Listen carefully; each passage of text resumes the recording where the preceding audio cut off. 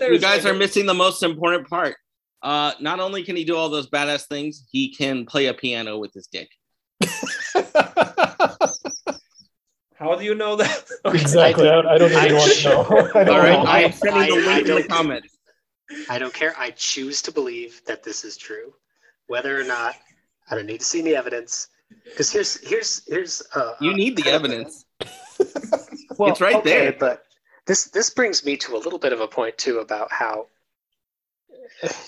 much we are all kind of, like it or not, we can all be soldiers in this like information battle, you know, like we all can choose to like help and support and push the things that are coming out of the positive stories that are coming out of Ukraine. And that does have, you know, a marginal impact. You know, it's not like we're just completely neutral actors here. So like, I choose to believe these stories of like the ghost of Kyiv and, you know, the Snake Island defenders and all that. Are they true? Maybe. I mean, obviously the Snake Island people are real and they did say those things. But I don't really even care if it's exactly accurate because, you know, we need those stories right now and the Ukrainian people need those stories. And so I'm happy to, you know, to push that as part of my little bit that I can do to help support that.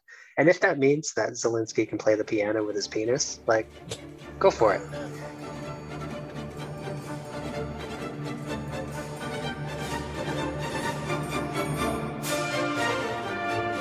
This is the Orientalist Express podcast, episode 35. This is the show that brings together young professionals from all over the world to discuss a variety of topics related to the Middle East, American foreign policy, and international relations.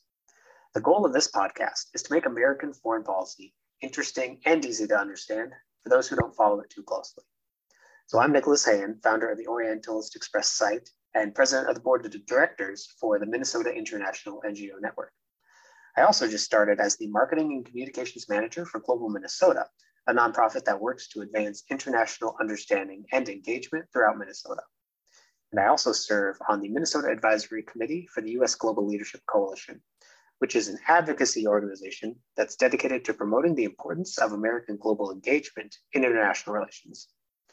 So we're recording this special edition of the show late on Saturday, March 5th. Late because many of us have children that are now hopefully, fortunately, asleep. So things may have changed dramatically by the time you hear this episode. And of course, we've got a full house tonight in the virtual studio. So I'll just kind of let everyone introduce themselves, maybe starting with Matt. Oh, well, I'm humbled by being the first one to introduce myself. I'm Matthew. I work in Foggy Bottom in DC, and I'm excited to talk tonight about Ukraine conflict. Toms, how about you go next? You've been on the show before. Yeah, actually, it has been some time, but I'm really glad to be back again. Well, some things have changed. I can maybe tell a bit about that. So basically now, currently, I'm a PhD student at the University of Delaware. I study international relations. Previously, I worked for 3 years in journalism, as a political commentator. Then before that, I also worked in the Ministry of Foreign Affairs. I'm originally from Latvia. So I kind of looking forward to kind of discussing the topic of Ukraine because it's also close, you know, to my heart because I come from the region. So I'm looking forward to a fruitful conversation tonight. And finally, welcome for the first time on the show, Steve. Hi. Just a few words about myself. I've been living in Ukraine for the past 7 years. I worked mainly as an English teacher, but also worked with a couple of political campaigns in 2019 and as a kind of political analyst for he's one of the bigger oligarchs of Ukraine. But for the past, I would say, year and a half, I've been working in an international school as an English teacher. So thanks for having me. Yeah, thanks for coming on to talk about this. And, you know, of course, all of our sincerest condolences for like what's happening for you and the people you know out there.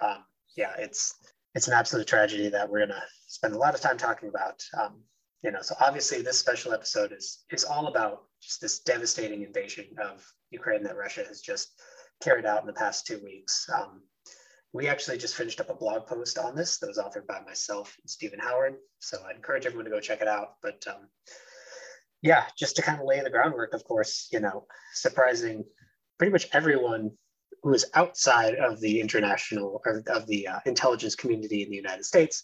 Russia actually did engage in this just absurd, all-out invasion of Ukraine with the clear intended purpose of just taking out the leadership and installing a puppet regime, something that we really haven't seen on this scale for decades, probably not even since the Second World War, at least not on this particular scale. You know, there have, of course, been similar tragedies happening before, but just how massive this is. And of course, like I say, surprising pretty much everyone on the outside looking at it, thinking, why in the world would Russian President Vladimir Putin do something that's just so obviously egregious and without any gray zone that he's usually used to operating in? Of course, you know, credit to the American intelligence community for seeing this a mile away and openly calling that out to everyone and their mom for the past several months, which has actually been really great to remove any pretext, because, of course, you know, there was attempted pretext of saying, well, Ukraine started it, or it was really separatists in the Donbass who were starting it. There was no way to deny what has happened and who is ultimately at fault here. So, yeah, I guess with that, maybe, Steve, do you want to just kind of start off and just tell us what you're thinking, how you're feeling, your background and all this? And I'm in a 24-hour news Telegram channel where I'm just basically looking to see, you know, is my home still standing? That's basically it. Yeah. I've got friends that are checking in with me periodically, usually twice a day, once in the morning, once in the evening. Some of them don't check in, so I don't know what's happening. You know, it's pretty traumatic. I spent when I came to the US, the Russian soldiers hadn't actually crossed the border yet. They were just kind of accumulating at the border. And the big rumor was that, you know, nothing was going to happen. Everything was going to be okay. Yeah. You know, everyone around me was saying, oh, come on, they're not going to really invade. They're just, you know, pushing buttons, trying to negotiate. I had Ukrainian friends who said, oh yeah, I've got a brother in the soldier, like the army or the border guards, and there's negotiations happening, everything's okay. And so I left a bunch of my things behind thinking that I'd come back to Ukraine shortly, but unfortunately that's not the case. Yeah. So yeah, I mean, I don't know what's happening. Every day it's like a new trauma, basically. So yeah. Where was your home based at? it was in Kyiv. And it was just outside the center of Kyiv. So there's like the center part of Kyiv, and then you have this area around it. And if you guys know the Hostomel airport and Irpin and that area, so as you're coming in from that area into Kyiv, that's like the first part where my home is. So I did not expect the fighting to be so close actually to my home, but I can see, you know, places that I recognize that are getting bombed and soldiers, troops, tanks going in. So the Ukrainian army has been doing pretty well, I think, with holding them off. You know, it's been this long and Russian troops still haven't been able to take the city. So I wanted to just ask you about that. I heard something in the news about how they assume they only had something like a week worth of basically ammunition left. Has that been extended by international aid? Well, as far as I know, from what I've seen from Klitschko he's the mayor of Kyiv, and he occasionally makes these periodic videos explaining the whole situation. One of the things that I really like about the Ukrainian media is that they're very, very honest. So they were some of the first that said that, okay, this particular city's been taken by Russia. Okay, there's still some fighting, and now we've taken it back. You know, so they're trying to coordinate with citizens so that citizens actually can go out and participate, making Molotov cocktails and all this kind of thing. But as far as the supply for weapons and things, honestly, if we're talking about the Ukrainian army, I'm not sure. All I do know is that there's always new supplies being flown in, and the Ukrainian army will make posts occasionally, you know, saying something like Poland has sent such and such number of weapons. We're brothers. Yeah, Slava Ukraini, and the Polish-Ukrainian border is pretty open. Is that right? Yeah, it's pretty open right now, as well as with Moldova and with Hungary as well. So they're all pretty open. About Ukrainian media, I think it's also not really like good and beneficial for them to kind of disseminate information that might be viewed in negative light, because I think they also have to keep like morale up, right? Yeah. So I think that's why it's really hard to kind of get information about the losses on the Ukrainian side and, basically their condition of their army. Like we don't know. Maybe they are also running out of ammo. Maybe they also have losses, but yeah, well, we can only guess, I guess. But I think I agree with you that the positive aspect is that almost no the major city has been taken except Kherson. I think on the south it kind of fell, unfortunately, but it had already been besieged for some time. So I guess it was just inevitable, right? So I guess what Russians are now trying to do, they are kind of trying to encircle Kiev and Kharkov, basically the two biggest cities of Ukraine, right? And Kharkov, I guess, is also a major hub of military supplies because it has like railway connections over there, right? So it will be easier for Russians to resupply their forces if Kharkov is taken. But I mean, as you said, Steve, I think we can just be in awe regarding the Ukrainian resistance. And even if Putin really breaks Ukrainian army, and even if he really takes Ukraine, then I think the resistance will be just immense, right? Yeah. I mean, like I can kind of draw parallels with Iraq and Afghanistan and the United States. I mean, like you can destroy the forces, but controlling the territory, that's completely different thing, right? Well, and this is quite a bit different too, because we live in a period where everything is open source. So, for example, Telegram is something that's very widely used in Ukraine right now, and they're actually using it to track Russian troops moving throughout the city. So they say, okay, so this person says that Russian troops are here, and then they can coordinate with the army and destroy. Because there were several instances actually of saboteurs in Kyiv. So these really suspicious people driving around in vans, parking somewhere, stopping, getting out, and then like using their phones to signal something. And townspeople were like, what is going on? So they started calling it in, and come to find out they've got, all these different bombs in the back of their cars. And I mean, all those videos we see of people just, I don't know, like driving a car and throwing Molotov on the tank while doing drive-by, right? Which, by the way, be real careful because it just engulfs your own car in flames as well if you do that. So. Yeah, I mean, that was it's kind of like spitting in the wind. You got to be careful.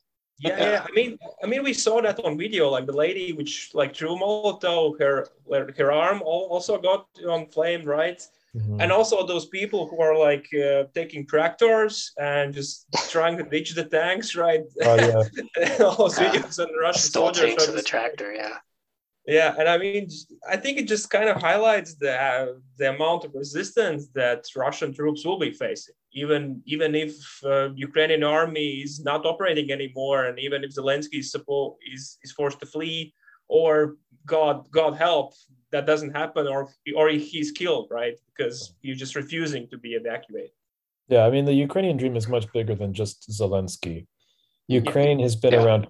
And the other thing, too, is that when I first arrived in 2005, there was already a war going on in the East, but it wasn't between the Ukrainian army and Russian separatists. It was between volunteers who were basically the military wings of different political parties. And they had basically volunteered to go to the East in order to fight off these Russian separatists to keep Ukraine as one. And so that was without the president, without any government support. And even today, I think that if Russia were to be able to take control of the government as it is now, they're going to have a hell of a time trying to get everything, under control in the West, because I mean, that's just You give them a gun, they'll go out and they'll defend themselves and they'll fight for their country no matter what, you know. And we also shouldn't forget sanctions, right? I mean, Western countries have been like really spending really aggressively. I mean, all those SWIFT sanctions and sending arms to Ukrainian troops as well, and weapons and everything. So, from Russia's perspective, this was supposed to be the easy part, right? Oh, Roll in real quick, take over. Okay, we're in charge now, done, and then deal with a resistance later. But they haven't even gotten to that point, and the amount of pain and casualties that they have had inflicted on their side. And all the while, every day that goes on, you know, more and more support and munitions and weapons are able to go into Ukraine to back them up even more. I mean, just like the number of Stinger missiles and javelins that are getting in now to help resupply the army is astounding. And, you know, just every day that gets pushed more and more, it makes it harder and harder for Russia to actually accomplish those strategic objectives, let alone being able to actually hold the country if they were to even get that far. So what you're saying is when they went into Ukraine, they kind of expected it to be relatively bloodless, is what you're implying. And that's just, this is just so unexpected. This is a wild card to them. They did not. Which is wild because everyone else looking at it. I mean, Steve, I don't want to speak for Ukrainians, but I would imagine that they all looked around and said, well, that would be stupid, right? Like for him to just blatantly roll tanks in, like how would he be that idiotic? And yet here we go. You know, it's almost like he got high in his own supply of misinformation and thought like, oh, the Ukrainians really do love me. It's like, no, they clearly don't, man. Everyone else knows this. What is wrong with you, Putin? That's part of it. The other thing is that in 2014, Russia took possession of Crimea and there wasn't a shot fired. Yeah. And I think he was expecting something similar to happen with the whole of Ukraine. But the problem is that at that time, there was no strong central government. There wasn't a president that was in charge, right? At that time, Yanukovych had already left, and Poroshenko hadn't actually been elected yet, or he hadn't been put in office. And so they had no leadership in Kyiv, which meant that they had only themselves to rely on. And for the most part, they were all Russian speaking, and they saw Russians as kind of like their brothers, because many of them, I don't know if you guys know this, but so it used to be part of Russia before. Yeah. Then it was given to Ukraine. I think it was Khrushchev. Khrushchev. Right. But under Stalin, what he had done was he took all of the indigenous people, the Crimean Tatars, and spread them, like made them move to places like in Kazakhstan, Siberia, this far east areas, and brought in a bunch of Russians to settle, like ethnic Russians. And so Crimea was already kind of more ethnically Russian in that sense. Eventually, Crimean Tatars were allowed to return, but it hasn't been in a large capacity like they used to be as a result of the resettlement and everything under Stalin. But when Ukraine declared its independence, in 1991, I think it was, Crimea was part of Ukraine. And part of the reason why it was given to Ukraine was because of that land bridge. There's no land bridge between Crimea and Russia right now. Yeah. The only way that Russians can access it is by building their own bridges, which were basically blown up by the Crimean Tatars because they didn't want to go to Russia. They wanted to stay with Ukraine. They had special recognition in Ukraine. They call it an autonomous oblast. What also worked to Russia's advantage in that case was they had some air of deniability, Right. They used the little green men, as they're called. They didn't have Russian uniforms necessarily. They denied it. This, of course, this invasion now is the complete exact opposite, where everybody knows it's Russia that's rolling right in and they don't even deny it. So, because that deniability is, kind of the way you were getting to, Matthew, about sanctions, that deniability has allowed the United States and Europe to an extent to basically just go, okay, well, I guess that's bad, but I can't really point to it. So I'm just going to keep enjoying all of your oil and gas and pretend that nothing's happening. Yeah, we haven't really touched the oil and gas, mostly because Europe is so reliant on it, but also because, we live in a global oil market. You mess with oil supply anywhere around the world, it essentially messes with it everywhere else, you know. So if we, considering that we and Russia are alternately the number one and number two producers of oil, respectively, depending on the year, they produce so much oil. Trying to sanction them would just completely, you know, they're not a marginal provider like Saudi Arabia or Venezuela. They are a primary provider of oil and gas to the world. So, you know, we can't really sanction them. Plus, we also can't really increase like any military support to Ukraine if we wanted, right? Because Putin has kind of like made his grand deterrence move, as I call it. I mean, he has increased the readiness of his nuclear forces, right? So he's kind of signalizing that if someone will try to kind of course, or maybe like enforce no-fly zone, for example, what Zelensky is kind of asking, right? And then that would actually mean escalation of the conflicts and basically war of NATO against Russia, right? So it's pretty dangerous situation, but we also, I think, have to take into account. And I mean, that's a strategy that Russia has been doing in many conflicts. I mean, like in Syria, for example, in 2015, they also did like similar thing. When they like intervened, they said that they have enough anti-air capabilities to kind of shoot down anyone who's gonna respond to them, right? So I guess West is kind of in such a bad situation, right? That we have almost done everything that we can do right now, and the rest is just in the hands of Ukrainians. Yeah, I just wanted to say, I don't think it's so depressing, actually, because I read recently today that around 100,000 people have joined the Ukrainian army since this conflict began. And keep in mind, there was about 80,000 Ukrainians that came back to Ukraine to fight. So, I mean, even if they've been having heavy losses so far, I mean, you still have a pretty good amount of soldiers that are coming in. And when you also consider that 150,000 number of Russians on the border of Ukraine, I think it was yesterday I read, the US intelligence said that about 90% have been activated and are now currently in Ukraine. But if that's 90% of 150,000 and they're doing so poorly, you know, there's a lot of hope on the Ukrainian side for all this, that it's going to end hopefully quickly, but I don't know how quickly. Well, and that's the point with, you know, we shouldn't discount just how severe these sanctions are. It is truly remarkable.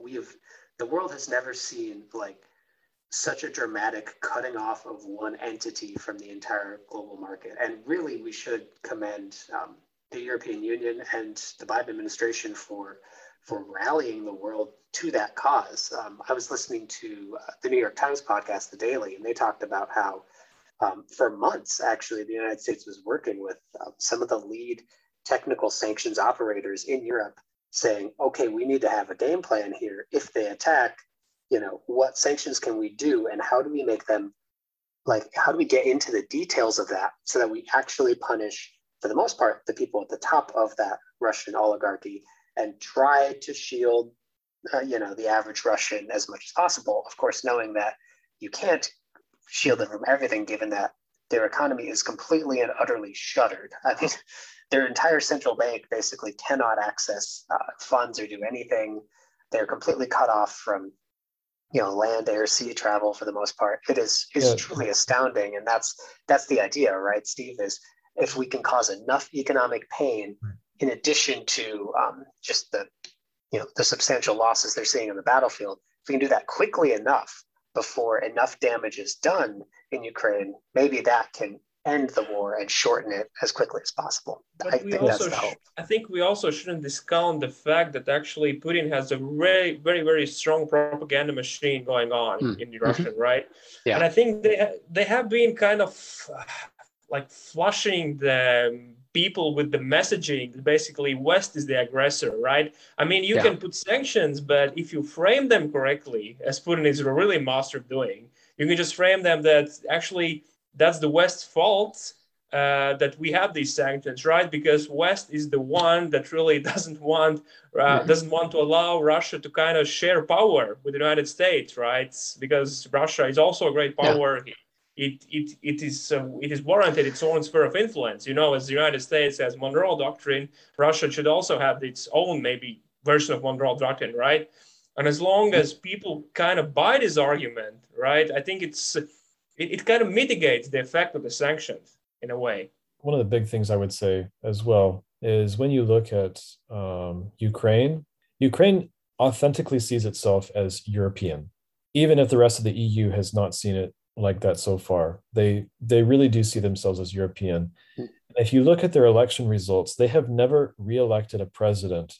So their president served for 5 years. And since the very beginning in 1991, right, when it got independence from the Soviet Union, they have not re-elected any of their presidents. The presidents stay active in political life, which is different from, in the US, where you just kind of, after you're president, you serve your 2 terms, you're done, and you kind of just start charity organizations or something. In Ukraine, they're still active politically. Like Poroshenko, even though he lost, he's still actively seeking, I think he's part of Verkhovna Rada again, or his party is called, I think it's Poroshenko Bloc. And so, I mean, he's very active, very involved in Ukraine, even though he's not president anymore. It's kind of interesting because they're still active, and yet they're not in the leadership position that they were before. And I think that really does say a lot about the country as being democratic.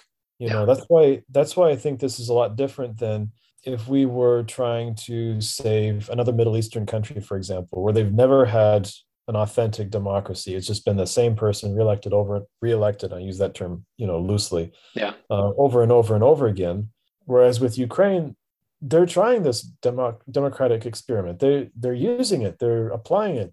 They've got rights. I actually felt when I was living in Ukraine, I actually felt like I was more free there than I was in the United States. I didn't have to show my passport every single time I wanted to buy a SIM card, for example, for a cell phone. Whereas here you kind of have to. I think about Georgia and how Georgia wanted to be pivot as close to EU as close as possible, and they still were not fully accepted. I mean, geographically speaking, and I mean it's definitely much further, than Ukraine.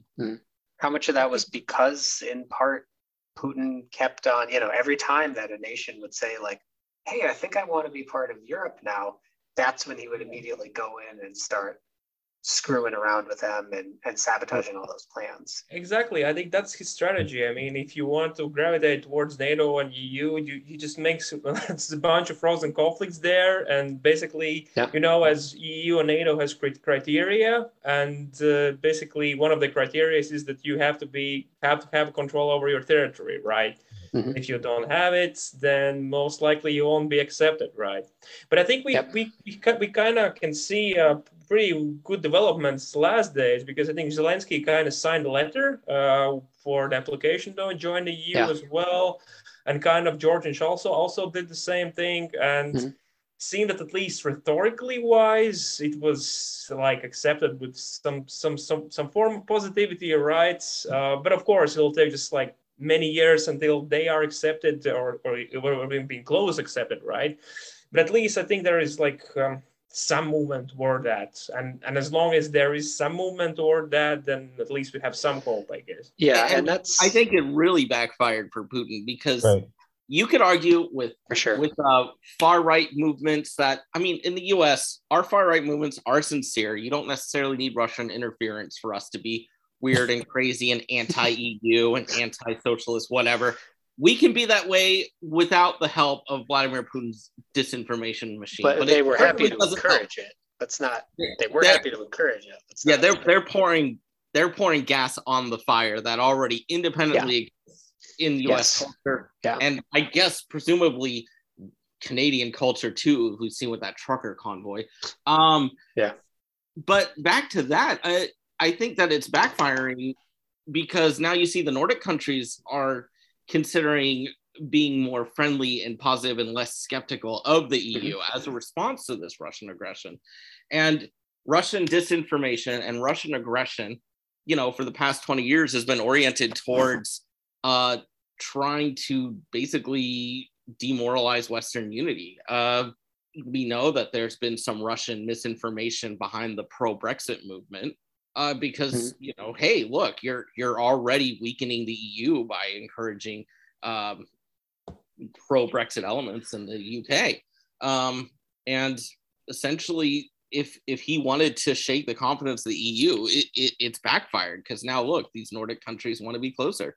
Yeah, that's the remarkable thing.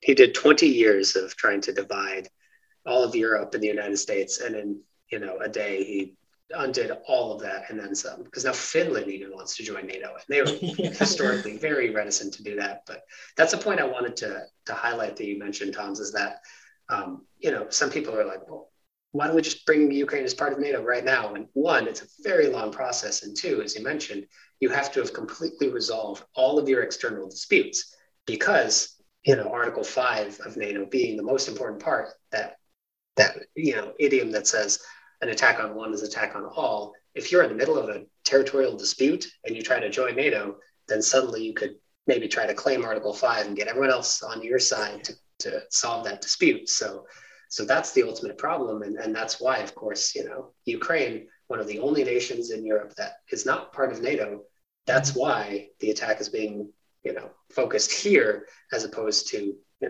potentially on one of the NATO states. Plus, I think there's also another argument that technically, even though Ukraine is not part of NATO formally, like it has been integrated, like in the last years after a minor revolution, within Euro-Atlantic structure so thoroughly, right, that it can almost be considered to be as a de facto NATO state, right?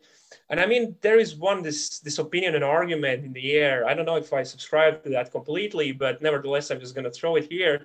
So that Putin kind of realized that his strategy of keeping frozen conflicts in place wasn't working properly, because Ukraine was still de facto going towards the West, right? Yeah. So I guess he just had to go one step further, and then that one step was full-on invasion, right?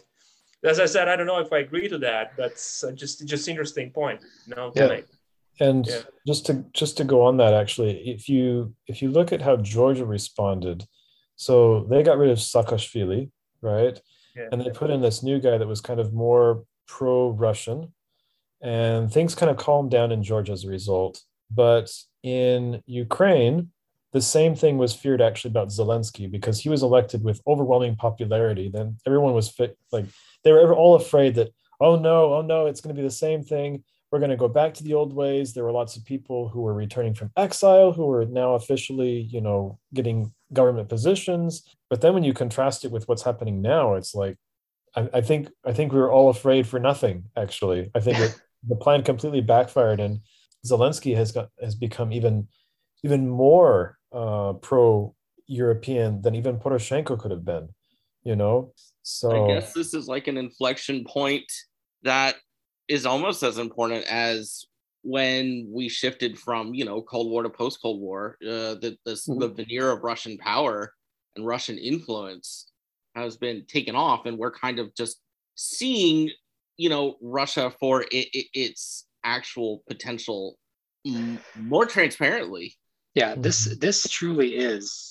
It's a revealer moment. This is a foundational point in international relations that will be looked upon as a major pivot in the entire course of history, basically. Because you have the Cold War period, then you have Cold War ends, you have that post-war. We really are at the end of, I don't want to say the post-war, because that sounds really academic and stupid, but we are at the end of the post-Cold War phase, and we're entering this new phase where now Europe is far more united, fortunately. Russia, we'll see how they fare out of this, but they're clearly a pariah right now. Their only friend maybe is going to be China to some extent. And I think, obviously, given how much of a bungle this is for Russia, clearly they're going to continue to decline, even as they were before. And China is really just going to be the focus. And I think we haven't seen that yet, because, if this really is the inflection point, we're only 2 weeks into it. But I think that we're going to see Russia just continue to decline further, and this new era is going to be a much more united Europe, much more united United States with Europe, and an ascendant China, and that's really where the focus is going to be decades from now. But of It's course, just that is not shocking. to minimize the very, very clear and present issue that we have to solve right now, which is, ensuring that Ukraine maintains its independence and that they can defeat Russia in this. Yeah, this solidarity that we're experiencing, it's kind of like the Russian cynicism machine has just been sucking the air out of our out of our global dialogue on human progress. I was pleasantly surprised. I was driving around sending out some packages here in California, and my dad and I pulled into a shop. It was the wrong place. We had turned in the wrong place. But I looked and I saw Ukrainian flags. I'm like, wait a minute, what is Nice. this? Yeah. And underneath it said Slava Ukraini in Awesome. in English, Ukraine. like with English letters.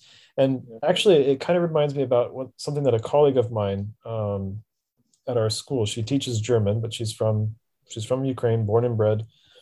And she said, Mr. Steve, Slava Ukraini has become not just something that belongs to Ukraine. This is something that now belongs to the whole world. It's like a state of mind, she said. Mm-hmm. And I think that really does capture, because again, this is a striving democracy. It's trying this, liberal experiment as best as it can within the context that it has. And it's not doing a bad job, it's working to some extent. Yeah, it's not a perfect system, right? There's always a struggle with corruption, especially after, being in the Soviet Union for so long, as it is with most former Soviet republics. But the people want to change. And I think that's something different between the Russian citizens and the Ukrainian citizens, because Russian citizens, you maybe have like a quarter of the citizens who really want some kind of change, and the rest are just kind of indifferent. Yeah.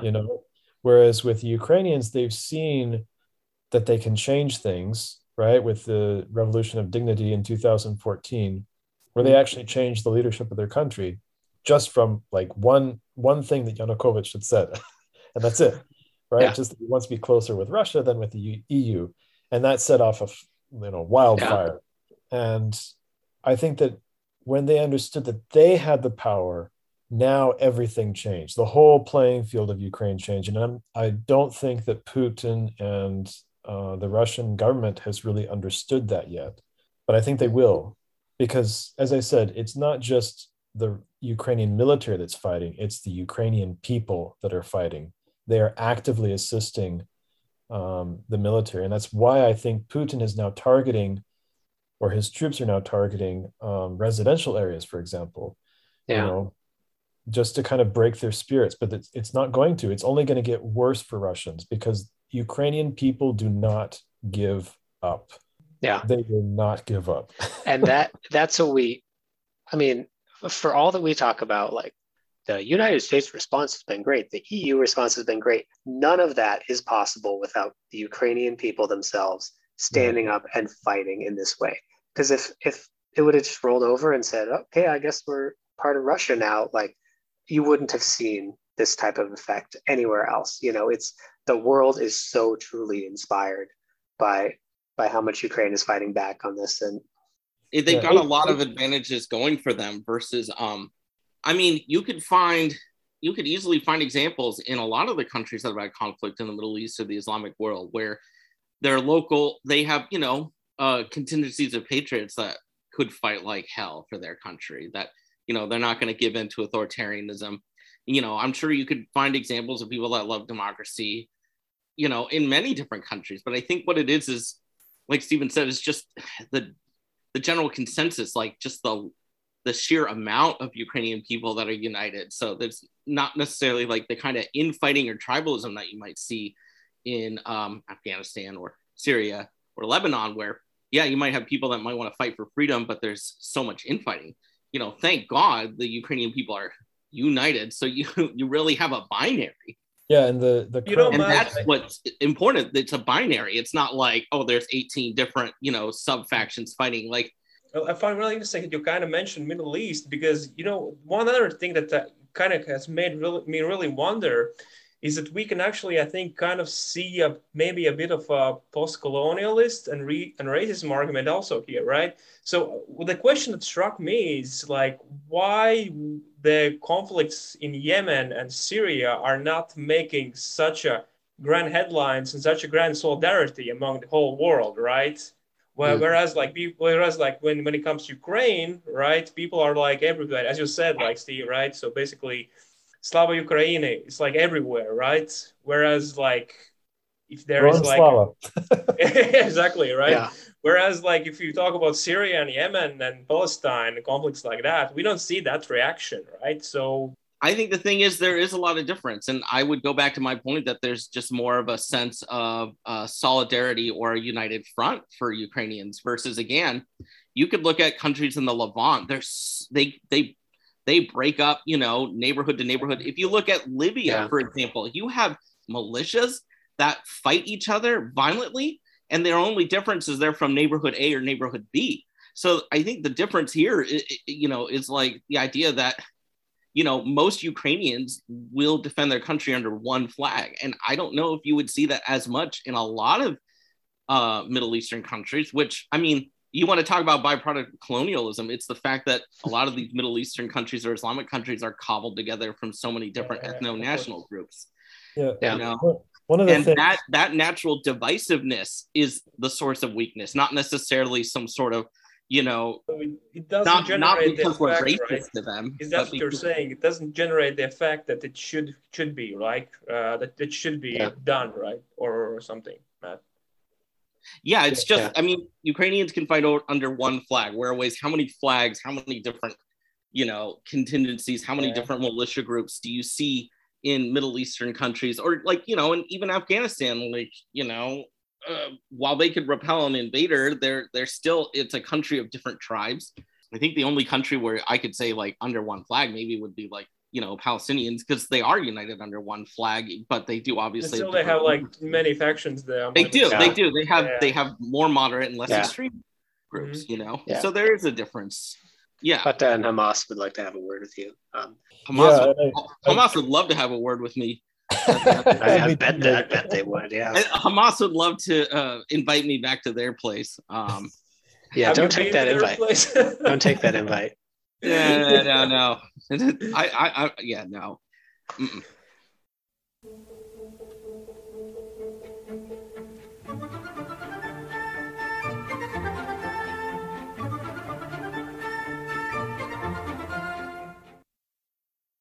I mean, Nick, there is like a great comparison actually with Afghanistan. When Taliban kind of advanced on the capital of Kabul, like the leader just left with all the money, right? So it basically just destroyed the morale of the troops completely, right? So Zelensky is kind of anti-example of, like, basically he's an example of leader who stays, right? So basically he helps to keep the system together, and he kind of helps to keep this mechanism of resistance moving. So, I mean, I really hope he will be well. So, yeah.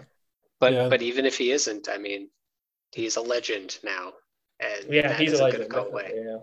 Yeah, and considering as well, if we go back into Russian politics, for instance, where there have been, Russia's had its own breakaway regions, particularly in the Caucasus and Chechnya. Right. Dagestan, Chechnya, yeah.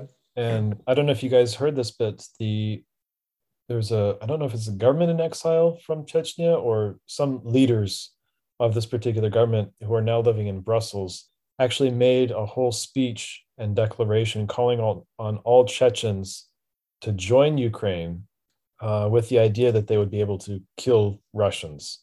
And I wouldn't, like, I know that Ukraine's going to win ultimately. They have the whole world behind them. They are going to win. But I wonder about whether or not there's going to be a third Chechnyan civil war after this, because once the Russians have lost, I mean, their casualties are already at more than 10,000. There was a Russian politician who came out and said that they had removed some of the people, like 100 troops from one particular unit that have, like, they called them back to Russia, and only 4 of them survived. And it's only been, 9 days now? 9 days? and their casualties are already at more than 10,000. I mean, in the whole of I think it was the Second Chechen War, it was around 15,000 people that had died on the Russian side, but that lasted for like a year and a half. Good Lord, that's intense. Yeah, so I mean, when you think about it, if this drags on for a year and a half, Russia's military is going to be so crippled, they're not going to be able to withstand any kind of civil wars. If Chechnya wants to be independent and free, like they've wanted for, the past 20 years, they might actually get it the third time. Third time might be the charm, as they say.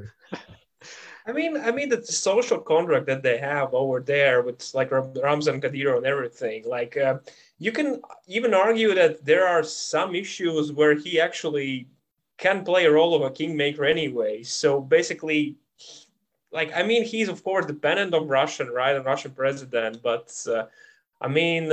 this dependency is the one that's basically, I think, both Putin and Kadyrov need each other in a way. So I guess I don't know, but it's really maybe they need each other, but I'm not sure that the Chechen people think that they need. And before I came to Ukraine, actually, I was part of a website, VK, if you guys know of Kontakte, which is basically the Russian Facebook. And I was getting messages from people in, what was it called? Kazan, the city of Kazan, who were separatists. They wanted to actually create their own republic away from Russia. So I'm not sure that, like, this whole idea about, Tatar independence isn't so localized. I think it's a lot more widespread in Russia than Putin would like to think so. And, again, if he loses his military, he's moved 2/3 of his military, as far as I understand, into Ukraine, and not a lot to go for it. I've heard, I think it was one of their leaders in exile, or one of their, a Russian politician who, spent 10 years in jail or something like that. And he said that, every Russian protest that requires Russian security forces to quell the protests is one less soldier on the front lines in Ukraine. So it feels like, it's a zero-sum game for Russia, that they can only be spread out to so many different fronts. And I know that they're supposedly trying to rely on Belarus for additional support. I don't know how well it's going to work out. Though it sounds like Belarus actually is potentially revolting against that, like not, I mean, like Lukashenko is kind of hostage now because after the protests that started, I mean, he's completely dependent on Putin. So that's the thing, right? So he doesn't have any choice, but I don't think he particularly likes to being pulled into the games, right? The rumors coming out, especially today, is that Belarus, the military, has basically said, like, we're not gonna go in there. We're not okay with this, which even shows how it really does seem like this decision was basically Putin's and his alone. Geez. And you can see with how isolated he's been the past 2 years because of COVID. Like, I do wonder to what extent that's influenced his decision, where he got in his own head and started believing his own bullshit. So, Tom, to one of the points that you made earlier about, that this is the propaganda machine, right? And how that's not really going to break through to the average Russian. And that's true to an extent. But I'm not sure that that's actually the real point of the sanctions. It's really going after the oligarchs, because they're the ones who could actually do something to change Putin's calculus, or maybe in some way to remove him. I don't know how possible that is, but like, if that were to happen, it's not because a bunch of, random people in Russia start rising up. It's because the power centers around Putin start to crumble. Because even an authoritarian, hellscape like Russia is not truly dictated by one person. It is these like centers of gravity that all still coalesce to Putin. But at some point, if enough pressure is applied, maybe they can peel off enough of them and get him to at least change his calculus. I think that's the idea behind it. Yeah, I think you have a point, of course. I mean, there will definitely be an increasing pressure in terms of within his winner circle as well, right? But I think he kind of has prepared for that for some time. I mean, like, he has, I don't believe that he hasn't been talking to those people, right? I mean, we maybe see some kind of signs of fracture coming, but I'm not sure. Like, I don't want to try to prophesize everything, right? Because I really, plus Russia is also definitely not my area of expertise, although I'm from a region, but as you know, I'm mostly focused in Middle East in my studies. But yeah, I think that he has something maybe figured out as well. Plus, if he really falls, actually, I'm afraid even more then, because if you see all those peoples which are around him, they are somewhat even more crazy than him sometimes, right? So there's this argument that even if he falls and his closer circle kind of takes over, will Russia really be more benign actor than, I don't know. It can be the same, but even more unpredictable, perhaps. Or maybe, as Steve said, Russia could also again move towards falling apart as it was in '90s, right? When there were like these breakaway republics and breakaway regions. Like, we don't know. Like, I think we're now in such uncharted waters that I think we can just see what happens and then just kind of react, and that's the best we can do, I think. Yeah, I don't think Russia's going to fall apart completely. Yeah, that's of course, but I do know that there's a strong sense of nationalism in a lot of the Caucasian republics, and after years and years of sons, daughters, mothers, fathers being taken away and then just disappearing, that has an effect to some extent. And right now, maybe it's the point of, okay, fine, you are the ruler, we respect you, we're afraid of you, we're not going to do anything against you. But as soon as you take that away, and you show that there's this, these cracks in their military, and they're not as strong as you might think they are, kind of a house of cards, if you will. I think that's going to lead to a lot more talk and a lot more discussion about independent breakaway groups, or at least autonomous. Maybe they won't break away from Russia completely. Maybe they'll just get some kind of autonomous recognition. So you have to keep in mind that in the post-Soviet model, not everyone was guaranteed some kind of independent, constitution, for example. So for them, it might be, to that extent, very easily solved if they can get some kind of autonomous recognition, if they can have their own constitution, their own protected languages. That might work. So basically, it would be great if we had the negotiation, right? Because in '90s, Russia wasn't really willing to negotiate, even though it was weakened. It's still like used military forces in Chechnya, right?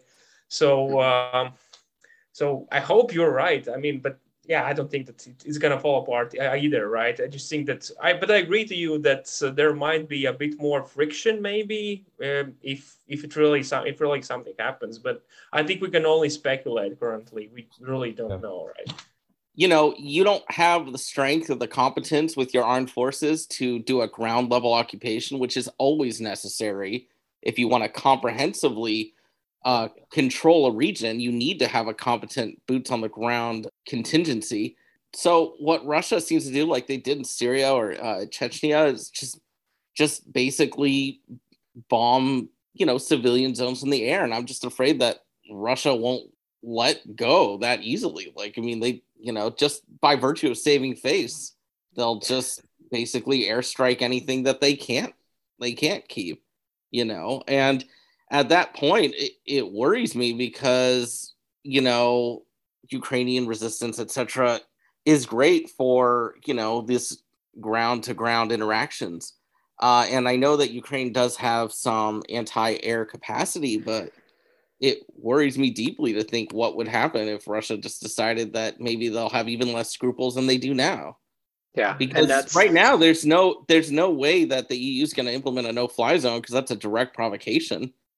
Yeah, that's one thing I want to touch on, especially for our listeners who might not, there's a lot of well-meaning people who think like, yeah, let's do, we should have a no-fly zone because we've done this before in Iraq and places like that, and it sounds great on the face of it, but it's kind of like, that scene in The Office where he declares bankruptcy, right? Like you can't just declare a no-fly zone. You have to enforce it. And that means shooting down Russians with either NATO or American planes. And it also means taking out anti-air capabilities, not just within Ukraine, but there's some on the Russian border that you would have to go into Russia and destroy those anti-aircraft capabilities in order to enforce your no-fly zone. That means dead Russians. That means the US and NATO directly in conflict with Russia. That means World War III. That's why that isn't going to happen. As much as great as it would be to help the Ukrainian people, it's just not going to happen. Russia and Putin especially is obsessed with strength, with looking strong and not looking weak. And right now, they look absolutely weak and pathetic. Like, because what you were saying, these other areas of the world are taking note. Chechnya, these other potential breakaway regions, they're looking at this and going like, God, I mean, the Ukrainians are just making them look so awful and weak and able to just utterly destroy some of these Russian forces and stop them in their tracks. Like, if that's the best that Russia has to offer, these other places are taking note. And I would think that they're looking at it and going, maybe we have an opportunity now where we can try to push for some type of autonomy or actual independence. And that calculus is going to drive Putin insane. He needs to look strong in his own eyes. And right now, everyone sees him for just they see him for what he is. And he's going to do everything he can to, like you said, Matt, to save face. And unfortunately, that is going to end in a lot of pain and suffering.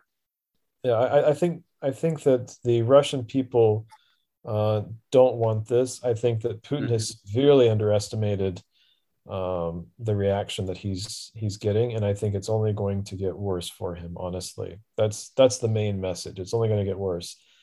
Yeah, it's of all the scenarios, probably the most likely is that it still drags on for a while, but eventually he cannot hold Ukraine for whatever that looks like, and we don't know the time frame on that, but eventually just has to give up and leave at some point. Or in the absolute worst, most likely case, maybe he does actually succeed in taking significant parts of the country and cities and installing some type of puppet government, but it's meaningless. He can't really do anything with it, and it's a hollow victory. And that's probably the best case scenario for Putin, is some kind of hollow victory that really doesn't mean much. An invader, an aggressor, has come onto their land with the intention of changing something in the system that they've been accustomed to, basically. Yeah. It doesn't matter how many people they have. They are going to fight until the very bitter end. I see babushkas with AK-47s. Before I left Kyiv, there were like military training exercises for people, learning how to fire AK-47s just in case the Russians actually invaded. Mothers with children, learning how to fire a gun. So, and, frankly, since it's gone to the point where civilians are being targeted, I'd say absolutely, at this point, whether you call it defense of their republic or just even as, if you want to think of it as personal self-defense. Yeah. You could see it, as, morally acceptable to say, let's send them arms. Let's help them continue this resistance. So I guess, Tom, one thing I wanted to get your perspective just a little bit on how the rest of Europe, how Latvia is looking at this, because kind of as we mentioned before, if Putin were to really go full insane and actually try to test the NATO alliance, he would probably go for the Baltic states first. Just geographically, it makes the most sense, and it has the least number of bases and active U.S. military troops there. So, what's the thought there? Yeah, well, honestly, I kind of feel a bit in a privileged position now, because I mean, I'm in the United States, right? I'm not now really in Latvia, but I of course still follow the news a lot, and my family is still there, my friends are still there, and I'm within this, this information space, right? So my sense is that there is kind of a big anxiety now in Baltic states, in Latvia definitely, right? People are a lot of people are scared. some people maybe less scared, but still a bit, worried, all right. So basically, I think our politicians are kind of now trying to kind of convince everyone to maintain peace, not to over exaggerate things, not to panic. I think that's the most important thing.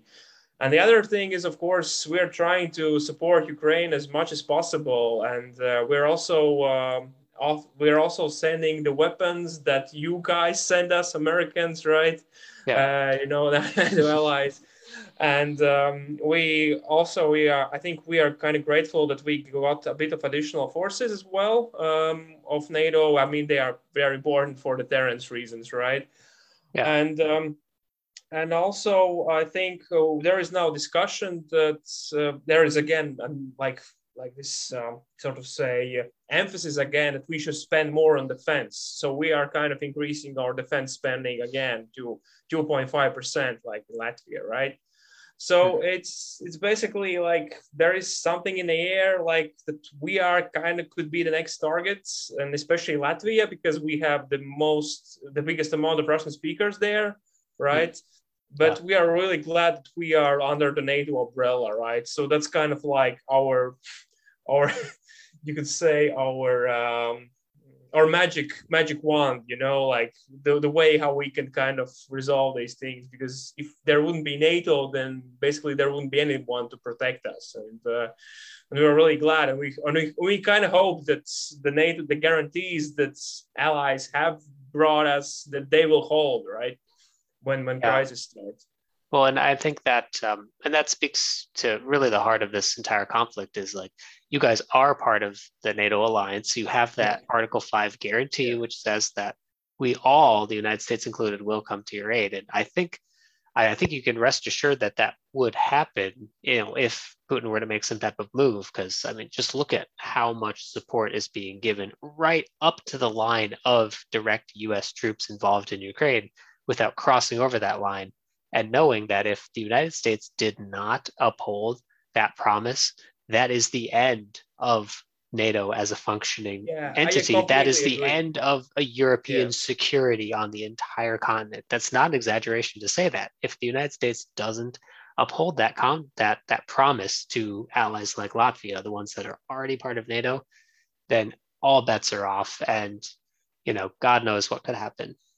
The problem is that it also takes some sort of political will to interpret the Article 5 correctly, if I may say. I mean, you have to decide that there is still an Article 5 breach before you kind of are obliged to deploy forces to help us, right? And I think that kind of also requires political will. So what we can hope is that there is this political will in place, right? I hope there will be, because I think NATO is also not only a defensive alliance, it's also a tool for the United States to kind of have influence in European affairs. I think so, right? So basically, absolutely. If NATO would collapse, then this major tool of influence would also be gone, and the United States would also be a loser in this sense.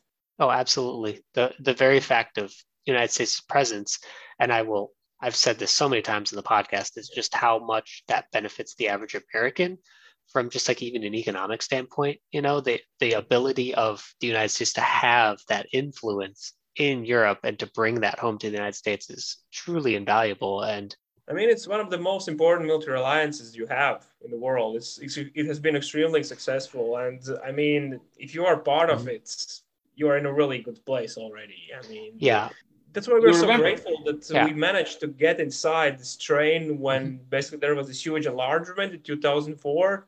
I mean, if we had lost the train, then now the situation would be so much more scarier, I think. Just looking at how the Russian military has been bogged down in Ukraine and trying to compare that, the entirety of the Russian military force, the entirety of NATO's force, it is just not even comparable. How much larger, how much more technically capable. I don't want to sound like overly arrogant, but I don't think that conflict, if it really got to that point, would last very long. Because I think that the United States obviously has war gamed this out for decades and knows exactly what they would do and when they would do it. I really don't think that it would take that long to just completely eliminate that threat. You know, Do you like guys think one really bad joke that one of my professors kind of made here, another one, was that basically when Trump gets elected, then Putin will get Baltics. Okay. Well, I think it's completely wrong, right? I don't agree to that, but I think there is some sort of also this tension in the air, you know, like. Actually, it came out, John Bolton, the most hawkish person almost on the face of the world, even came out today and said that was Trump's plan, was if he got reelected, to just try to dissolve United States support in NATO.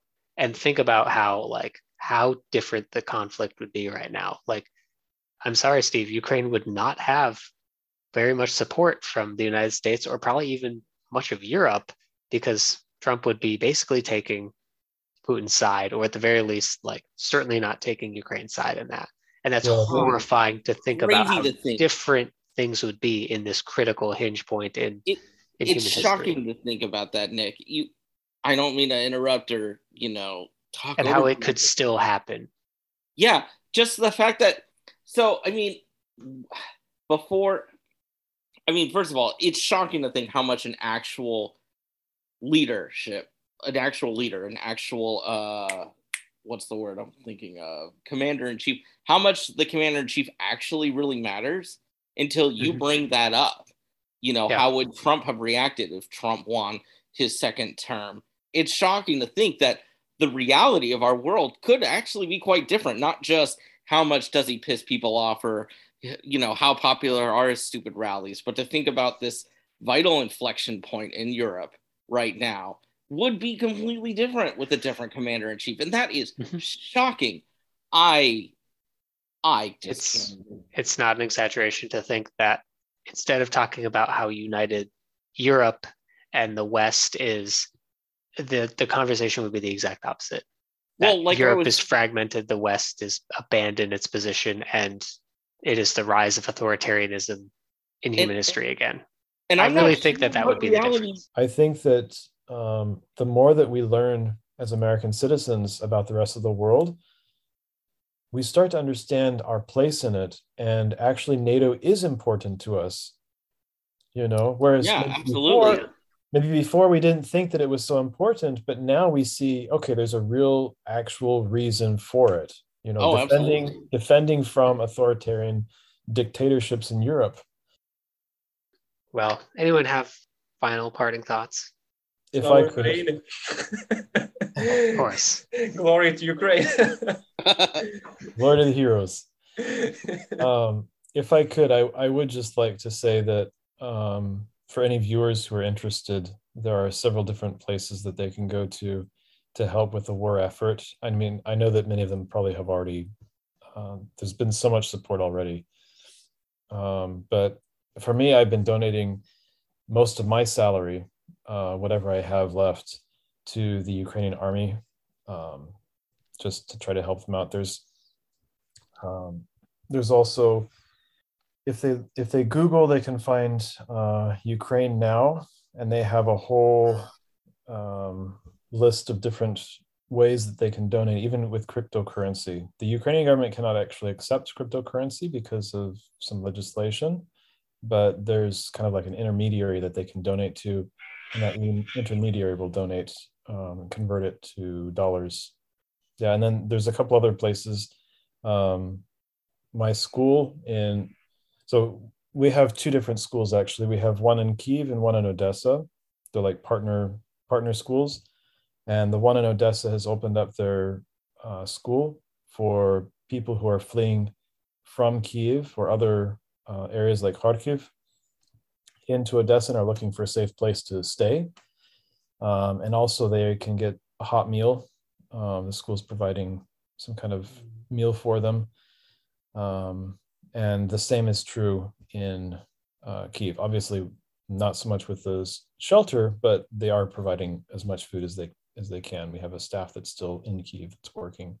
There's lots of opportunities to help in this way, and of course, Red Cross as well. So I would just encourage viewers who, if talking with my family and with friends since I've come back, they always say, I feel so bad about what's happening over there. I said, you know what? Like, stop feeling bad and like do something about it. You can try to help change the situation. It's within your power. So I would just encourage viewers to do the same. Reach out and try to help change the situation, because it is changing for the better. That's it for this episode of the Orientalist Express podcast. I'd like to once again thank all of our guests for joining the show today. And thanks, of course, as always, to our listeners and readers of the blog. Be sure to check out our website at orientalistexpress.com, like and share on our Facebook page, or tweet us at OrientalistEXP. And we urge everyone to find your local resources for supporting Ukrainians, for supporting Russians who are fleeing persecution right now, and for all the others who are impacted by war and violence abroad, because there's a lot of that going around. So now is the time to show the world the best that America has to offer. So thanks again. We'll see you next time. Slava Ukraine.